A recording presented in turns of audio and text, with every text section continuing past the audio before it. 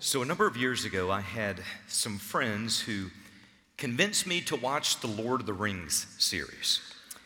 And it was special. If you love that series, God bless you.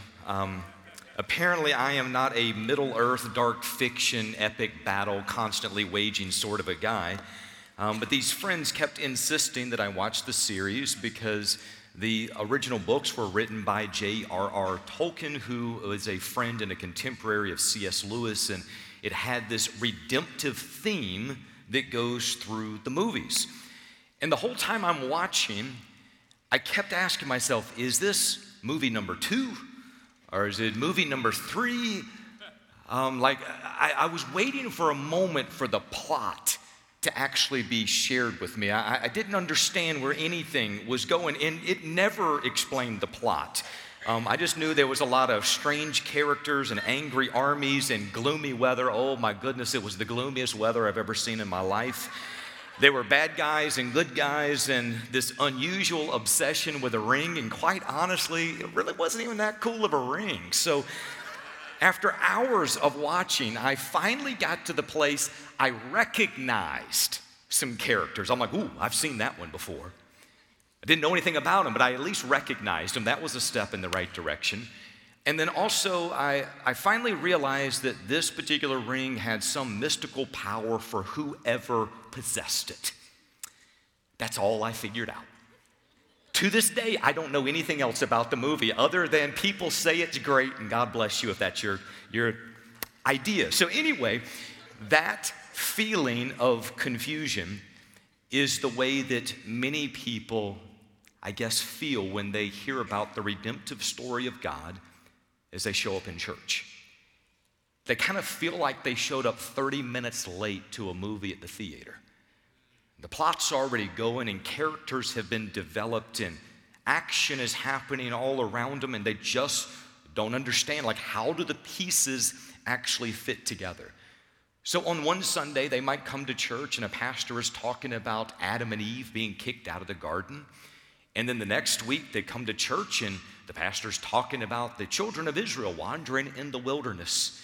And then the next week, they come to church and the pastor might be talking about, people blowing trumpets and walls falling down. And all along the way, you know that there's God and God's people, and there's Satan, and there is good and evil, and there's redemption. And then you move over into the New Testament, and you find that there's a tone that changes when you go to the New Testament. Jesus, this God-man, comes onto the scene, and everything starts to focus on him, and he starts to pull together this posse of 12 guys, and they start off on this mission, and the mission looks like no other mission that I've ever heard of. In fact, they're not overthrowing governments, and they're not trying to bring down a crime wave.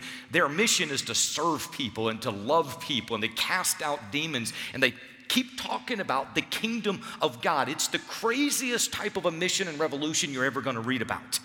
And then just about the time things really start clicking on all cylinders, Jesus dies. The hero of the story dies.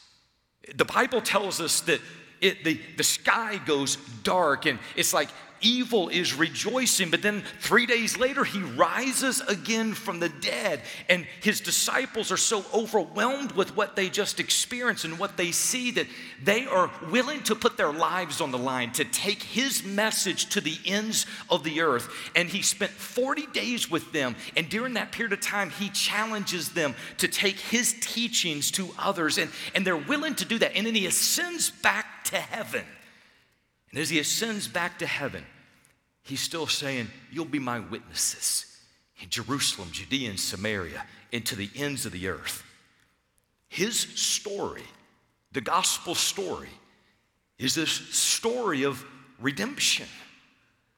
Now, if you've been in church for a while, you might recognize all or parts of what I just said. You might know how all the pieces fit together.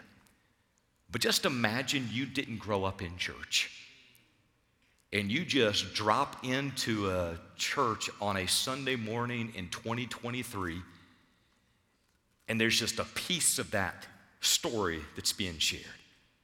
You could spend months, if not years, just showing up, and you're like, It sounds good. I got no idea what they're talking about. This redemptive story of God is so unbelievably important. For Christians, we need the gospel proclaimed to us constantly because we recognize that there is the part of our maturity in Christ that flows out of the gospel. We recognize it points us back to the essence of our faith. But even for somebody who is not a believer or they're a brand new believer, they need the gospel proclaimed to them constantly in order to understand the big picture and also to see where they fit into that big picture. So we enter into Ephesians chapter 2 tonight. And as we get into this section, it has some of the most critically important pieces of the redemptive story of God that are found anywhere in the Bible are crammed into the first 10 verses. These pieces show the condition that God found us in. It tells us the reason that we were lost and in need of a Savior. It tells us the wonders of how God sees us, the depth of what Jesus went through on our behalf. And it also even shares the framework of what God intends for our lives to look like. The first 10 verses of Ephesians chapter 2 could be some of the most critical verses that you'll find in your Bible when it comes to the story of redemption. Here's my thing. I don't want anybody to be lost in a story that is that important. It doesn't matter if you've been a follower of Jesus for 50 years. I guarantee you there's pieces of the story he's still teaching you in right now. So we're going to take our time. It could easily be 5, 6, 7, 9, 10 weeks that we work through 10 verses. And you think I'm joking. I'm not joking. I don't joke about taking time through the Word. Tonight we get to like 5 words out of this section. But we're going to take our time because we're literally laying out parallel rails for a track. On one rail, it's going to be the big 30,000-foot view of the redemptive story of God from what you find at the beginning of Scripture all the way through the end. And the second rail is going to be the specifics, the key pieces found in Ephesians 2 and how it fits back into that redemptive story of God. I am praying that over the course of the next month, month and a half, 2 months, however long it is, I'm praying God gives us new eyes to see this story for the first time. If you would, join me. Ephesians chapter 2 will be in verses 1 through 3. I'm speaking tonight on the topic, the story of redemption. It says, "And you were dead in your trespasses and sins, in which you formerly walked according to the course of this world, according to the prince and the power of the air, and of the spirit that is now working in the sons of disobedience. Among them, we too all formerly lived in the lust of our flesh, indulging the desires of the flesh and of the mind, and were by nature children of wrath, even as the rest." Let's pray. God, we need you. We need you to make this story, these truths, these verses, to be so incredibly clear. God, give us fresh eyes to see for the first time the beauty of the story of redemption. Lord, help us to fully understand how bad the bad news was so that we can celebrate how good the good news really is. In Jesus' name, amen. So chapter number 2, it begins with the conjunction "and." It helps us to see that what we're about to study in chapter 2 is a continuation of the thought that was happening over in chapter 1, specifically what was at the very end of chapter 1. So in chapter 1, verses 19 through 23, the Apostle Paul prayed that we might know the greatness of God's power to us who believe. God's work requires God's power. And to show us that God's power is unlimited, he gives us 4 different Greek words that come back to power, God's unlimited power. All of those are found in verse number 19. And then he gives us 5 verses explaining how unlimited the power of God really is. So he spoke of dunamis, that is power. This is God's unlimited power that is available to Christians. Then he speaks of energeia, or working. That is the energizing force of the Spirit that empowers believers to do as God desires. Then there is kratos, or strength. It is strength necessary to overcome whatever stands in the way. And then there is ischus, or might. That is strength which one has that is latent power, that is endowed power or ability. Then when we go over into verses 20 through 23, he reminds us of Jesus' power being sufficient and complete in every realm of life. Jesus has power over death and power over position and power over angels and power over people and power over all things. 5 verses, he explains the depth and the realm of God's power. So chapter 1 ends describing the realm of God's power. Chapter 2 begins with the necessity of God's power. That's your connection that's happening. Why is God's power a necessity? He tells us in chapter 2, verse 1, and you were dead in your trespasses and sin. This statement, it sets up a key part of that big redemptive story of God. So here's your key truth for tonight.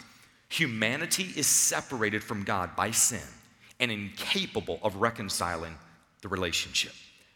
Humanity is separated from God by sin and incapable of reconciling the relationship. Now, the Apostle Paul uses 3 different descriptions as to why humanity has been separated from God because of sin. And I'm going to give you all 3 descriptions tonight, but we're only going to focus on one of those. So, apart from Christ, here's what he tells us. We are dead in trespasses and sins, alive to the lust of the flesh, by nature, children of wrath. Those are the 3 pieces he tells us in the first 3 verses. Apart from Christ, we are dead in trespasses and sin. You're dead on one side, but look what you're alive to. You're alive to the lust of the flesh, and by nature, children of wrath. It's going to take us at least 2 weeks to work through those 3 statements, but tonight, it's just going to be the first of those. Apart from Christ, we are dead in trespasses and sin. Whenever the Bible refers to humanity being dead in sin, it's not talking about physical death, it's talking about spiritual death. And sometimes people think of death as the cessation of life, like there's been life, it's now dead. But in this context, when Scripture speaks of death, most often it's referring to the idea of separation.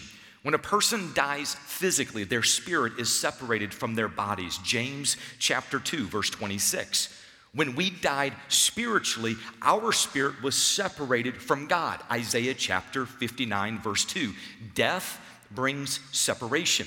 Now, spiritual death means somebody does not possess spiritual life. That is, they are unresponsive to God. They are unresponsive to the truths of God. They don't understand. Those things don't make sense to them. They can do nothing of themselves to appease God, or for that matter, to reach His righteous standard. They are spiritually dead. Now, I want you to write this passage off to the side in your notes. Romans chapter 5, verse 12. Romans 5:12. If you want to understand what's happening here between dead in trespasses and sin, if you want to understand death and sin and separation, this is the passage that you want to begin with. Here's what it says. Therefore, just as sin entered the world through one man, and death through sin, and in this way, death came to all men because all sinned. This one man being spoken of here is Adam. Now this is huge. Let's connect some of those pieces. Before Adam and Eve sinned in the garden, God warned them of the consequences of disobedience. God said, you may freely eat of any of the trees within the garden, but there's one tree you are not to eat of, the tree of the knowledge of good and evil.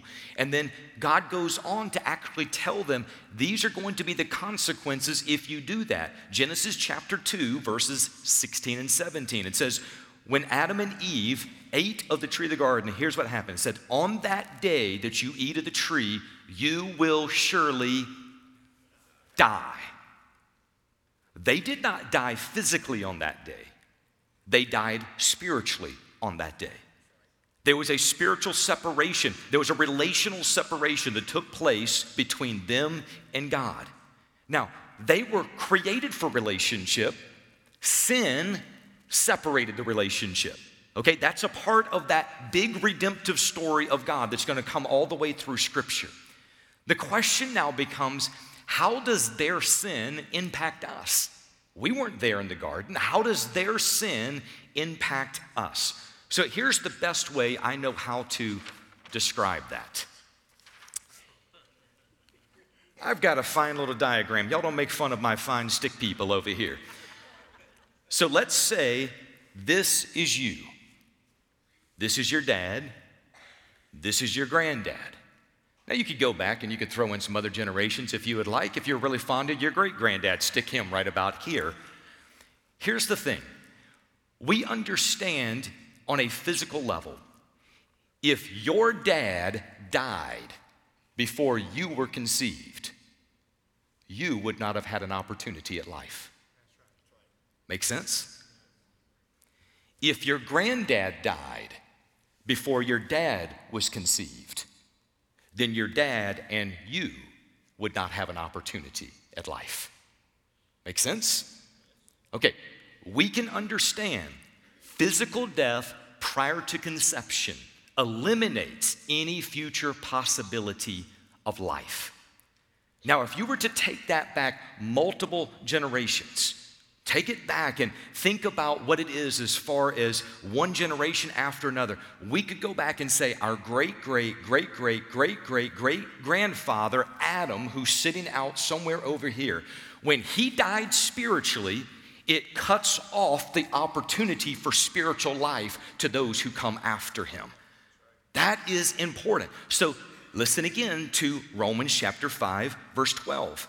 It says, just as through one man sin entered the world, Adam, he's way over here. And then it says, and death through sin, so death spread to all because all sinned. And you're like, well, I wasn't there. I didn't sin. Well, this is a statement now that comes back to nature. Okay? So think about it like this. I'm going to just leave this one up for just a moment. Adam is referred to as the federal head of the human race. That means he is the father who represents the human race. Just as children take on the characteristics of their parents, whether or not that is their mannerisms, their habits, their attributes, the DNA, there are pieces that are passed from one generation to the next. Well, Adam's sin nature has now been passed to everyone who has been born of the seed of man after him. Okay, now think about this for just a moment. Like our spiritual great-grandfather, Adam, over here with that sin nature, now that same sin nature has been passed to everyone born of the seed of man after him. That's the reason why you don't have to teach a child to throw a temper tantrum. You don't have to teach a child to lie, to be disobedient. You don't have to teach a child to be disrespectful. It's because that sin nature has now been passed generationally from one person to the next because of the fact everyone who's been born of the seed of man has now received this sin nature. Guess who was not born of the seed of man? Jesus. According to Scripture, he was conceived of the Holy Spirit. It's the virgin birth. So we recognize with Jesus, there is now a new man. We got Adam right here, and then we have Jesus. Everyone born of the seed of man is under the curse of sin. They're born with a sin nature. Then Jesus is born, conceived of the Holy Spirit, the virgin birth, not under the curse of sin as we are, not born with the sin nature as we are. Hey, by the way, theology matters.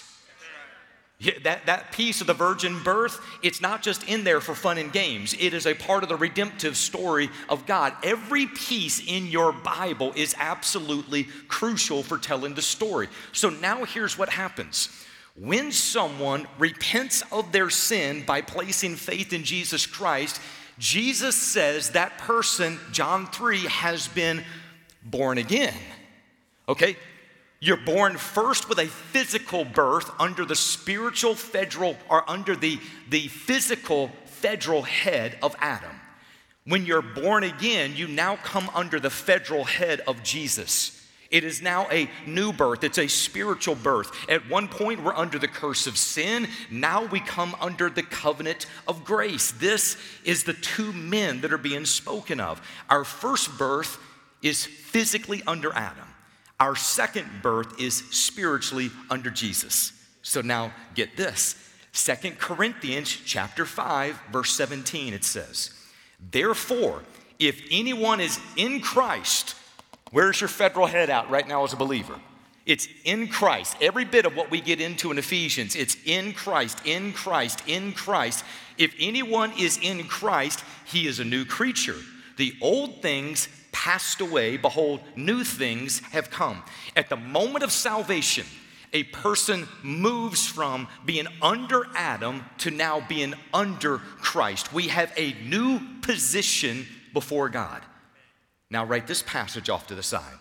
1 Corinthians 15, verses 45 and 47. It says, so also it is written, the first man, Adam, being a living soul, the last Adam became a life-giving spirit. Are you seeing the connection between them here? Then it says, the first man is from the earth. The second man is from heaven. One brought death. The other brings life. One man's actions brought separation.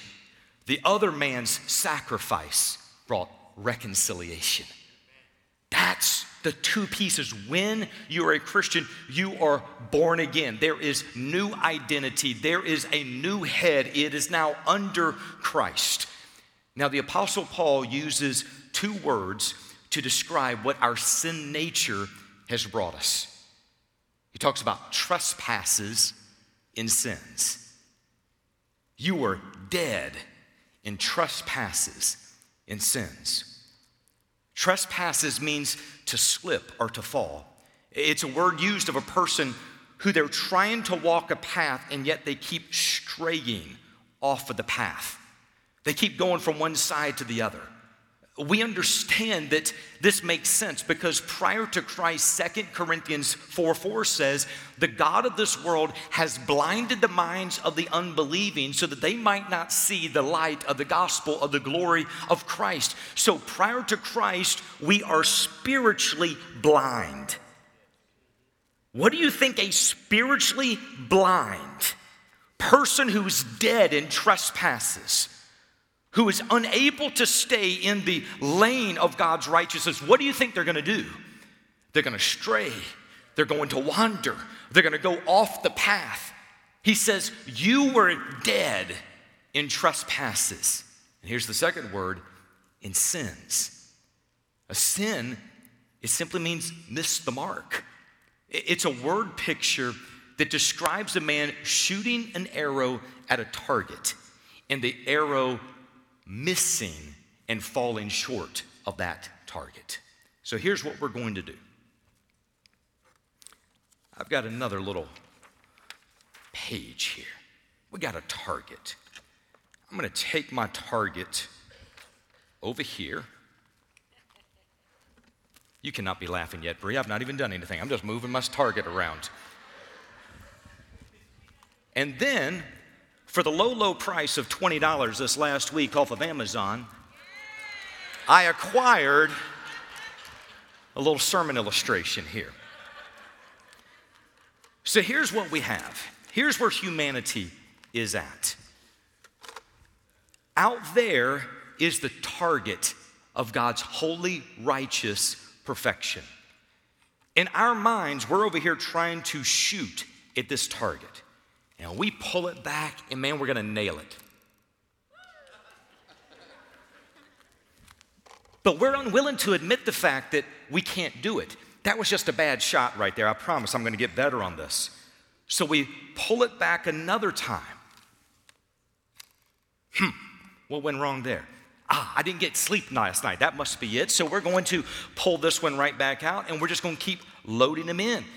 And we're going to think every single time the reason that I'm unable to hit the target is because of the fact I didn't have enough sleep. I don't have enough discipline in my life. You don't know what happened to me in my past. If that past didn't come back to haunt me, I'd be able to nail that thing right now. And in our minds, we keep shooting at the target. And here's the description that we find according to Scripture. Romans chapter 3, verse 23. All have sinned and fall short of the glory of God.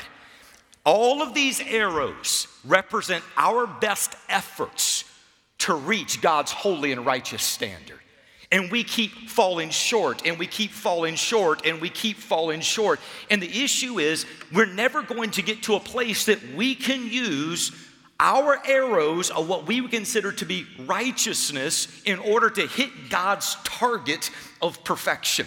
And let me tell you why this is so incredible. We are so spiritually deceived as humans, so depraved as humans, that many times we don't even know that's the target.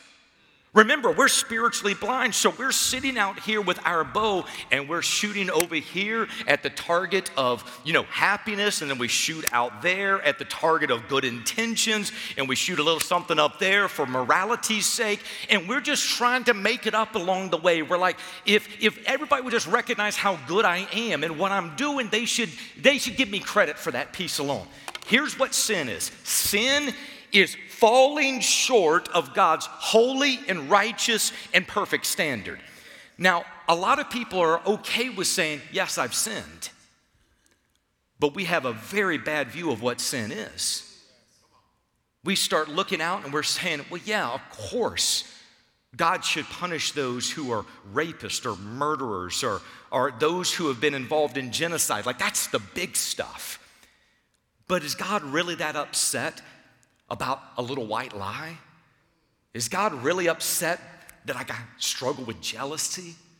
I mean, really, like a couple of years in college, everybody goes crazy in college. Is that enough for God to punish me for eternity? We look out there and we judge things based on levels of sin. We think about, that's bad, that's worse, that's horrible. But here's the issue. Sin is not defined by bad, worse, and horrible. Sin is a failure to hit the target that has been set by God. So let's say there's an 8-year-old boy who goes into a grocery store and he steals a pack of gum. Up until that moment, his parents would see him as a son.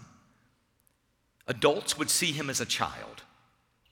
Classmates may see him as a friend. Siblings would see him as a brother.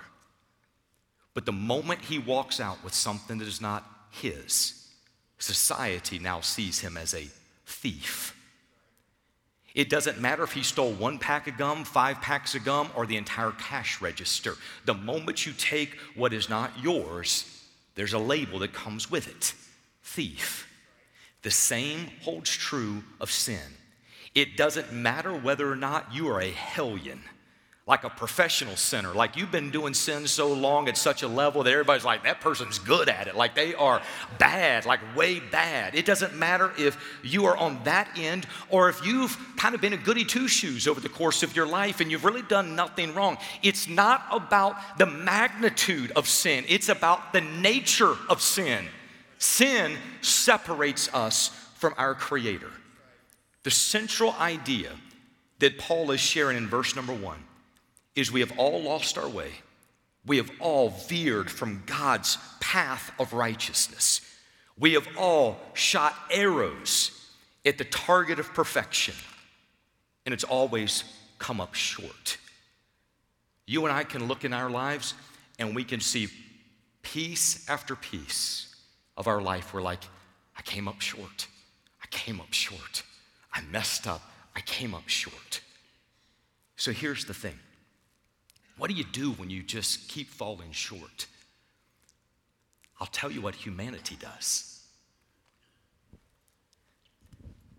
If we can't hit his target,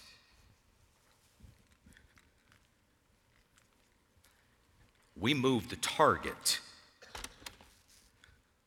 where we cannot help but hit it. We come through now and we've got our arrows, and we now have our adjusted target, and it's all the way pulled back over here, and we're like, bam, I'm awesome. I don't know if you all saw that. I'm going to try that again. Like here, this is the little time I helped the little old lady across the road. Oh, that was a good moment right there. God's going to be proud of me for that. Here's the moment where I chose not to cheat. God definitely is going to think that's good. And you just keep going through. The issue is, if we can't hit God's target, we try to move his target to something we can get to. We try to widen the lane and say, if I can't stay in his lane, I'm just going to make the lane wider. Listen, it's not our target, it's God's target. We do not have the right in culture to move God's target. Denominations do not have the right to move God's target. Individual churches and individual believers do not have the right to move God's target. It is God's holy and righteous standard. It's his target. So here's what he's saying in the text. He was like, humanity has always fallen short, dead in trespasses and sin, unable to hit the target that was set by God. It doesn't matter if you and I think that our good is good enough or that our right should be enough for God. God alone determines what is good. God does not judge based upon our standard of goodness. We are held to God's holy and righteous standard of perfection. According to Isaiah 64, our righteousness is like filthy rags compared to God's holiness. There's one point where a man ran up to Jesus and he said, "Good teacher, what must I do to inherit eternal life?" And you may think that Jesus would stop and say, "Man, I appreciate you calling me a good teacher. I really practice a lot, and I'm glad somebody sees the effort that I'm putting into my teaching. Here's exactly how you need to proceed to have eternal life." Jesus doesn't do that. His thing, he says, "Why do you call me good? Because only God is good." He challenges the man's basic understanding of goodness. Humanity has our standard of goodness, and God has his standard of goodness, and they are not the same. According to Jesus, only God is good. So for us, we may do many good things in our own eyes, thinking this has to be enough. But our standard of goodness is different than God's standard.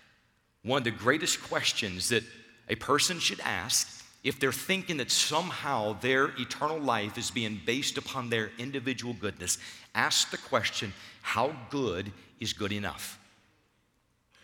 How good is good enough? If you believe your goodness should be the basis for your acceptance, then how good is good enough? Does God, accept 80% goodness? Like 80, that's kind of like a low B. Or does God want 90% goodness? Like that's like a low A. Does God grade on a sliding scale? If it's about goodness, do 2 good deeds offset 1 bad deed? Like, how do we know how good is good enough? Here's another question. What happens if you make a series of really bad decisions just before you die? Like, does God, judge in that moment based upon the last little stretch of the race? Or does he look over the whole course of your life? Does he evaluate based upon your worst moments or your best moments? Like, how good is good enough? If the standard of our acceptance is based on personal goodness, then we don't know what the standard is. Because what might be good for you might be different than good for me. And what might be good for us is different than good for others. And we all know that what is good for all of us is still different than what is good for God.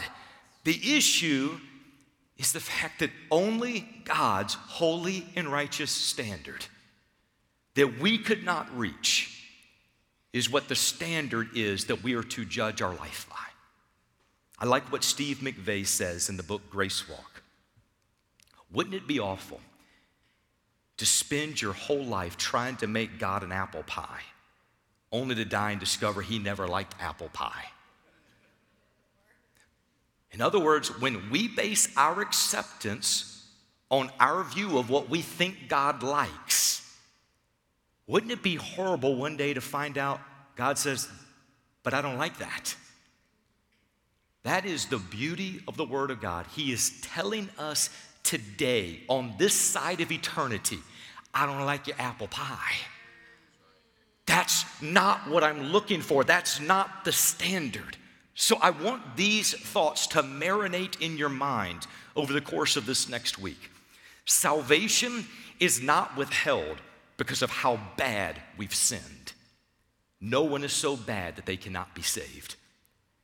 Salvation is not extended because of how good we've been. No one is so good that they don't need to be saved.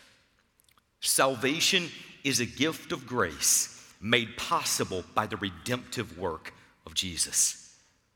Only Jesus can offer salvation. Peter told the people in Acts 4, there is salvation in no one else.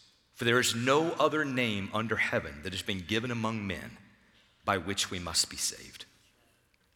So what are you supposed to do with this particular message as we leave? Here's the only thing this is about. It's about understanding a key part of the redemptive story of God. Humanity was created for a relationship. Our sin separated us from that relationship. If you're a follower of Christ, here's what else this message should do. It should fill you with awe and wonder and gratitude and worship for what Jesus has done for you. You and I were not right outside the gates of glory when he found us. We are dead in trespasses and sin. Think about what Jesus has done to bring you into eternal life. For you to go from death to life, for you to be born again, he had to die on a cross, paying the penalty of our sin, rising from the dead that we would experience life, and extending eternal life to those who repent of their sin, the very thing that's fallen short of his glory, by placing faith in Jesus Christ. It's the story of redemption. Let's pray. Heavenly Father, as we close out the first part of this section of your word, God, would you help us, Lord? Help us to have clear minds to understand and to receive the truths. Help us to see the story of redemption from your perspective. Lord, we're asking that we would have new eyes to appreciate what you have done on our behalf. Lord, we'll be grateful. In Jesus' name, amen. God bless you all. Have a wonderful evening. See you this next week.